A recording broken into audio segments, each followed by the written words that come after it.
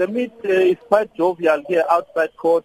Hundreds and hundreds of EFF supporters have been actually singing and chanting struggle songs in support of Bonginkosi from as early as around 8:30, 9 o'clock. Most of these people that are here in the main are from KwaZulu-Natal, as you might know that Bonginkosi is actually from KwaZulu-Natal. So dozens and dozens of supporters here are actually from KwaZulu-Natal.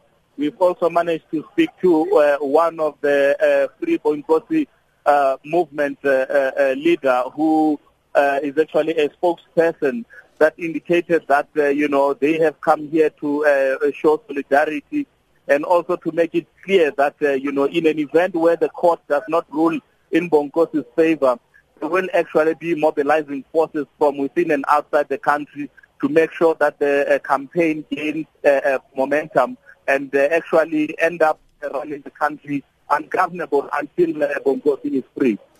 Is Bonginkosi, I understand, he's part of the student arm of the EFF, is that correct?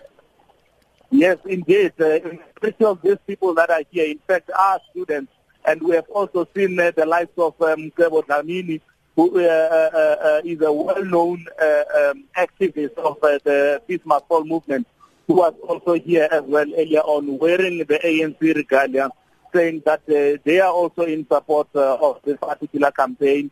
And he also indicated that, what is happening currently to Bonginkosi is quite unjust in a sense that in a free democratic country, there's still people that are being sort of subjected to what he described as apartheid tactics, those of imprisoning people in unjustifiable manner. There's also been a delegation of SASCO that was also here earlier on, who are also here to show solidarity with Bonginkosi.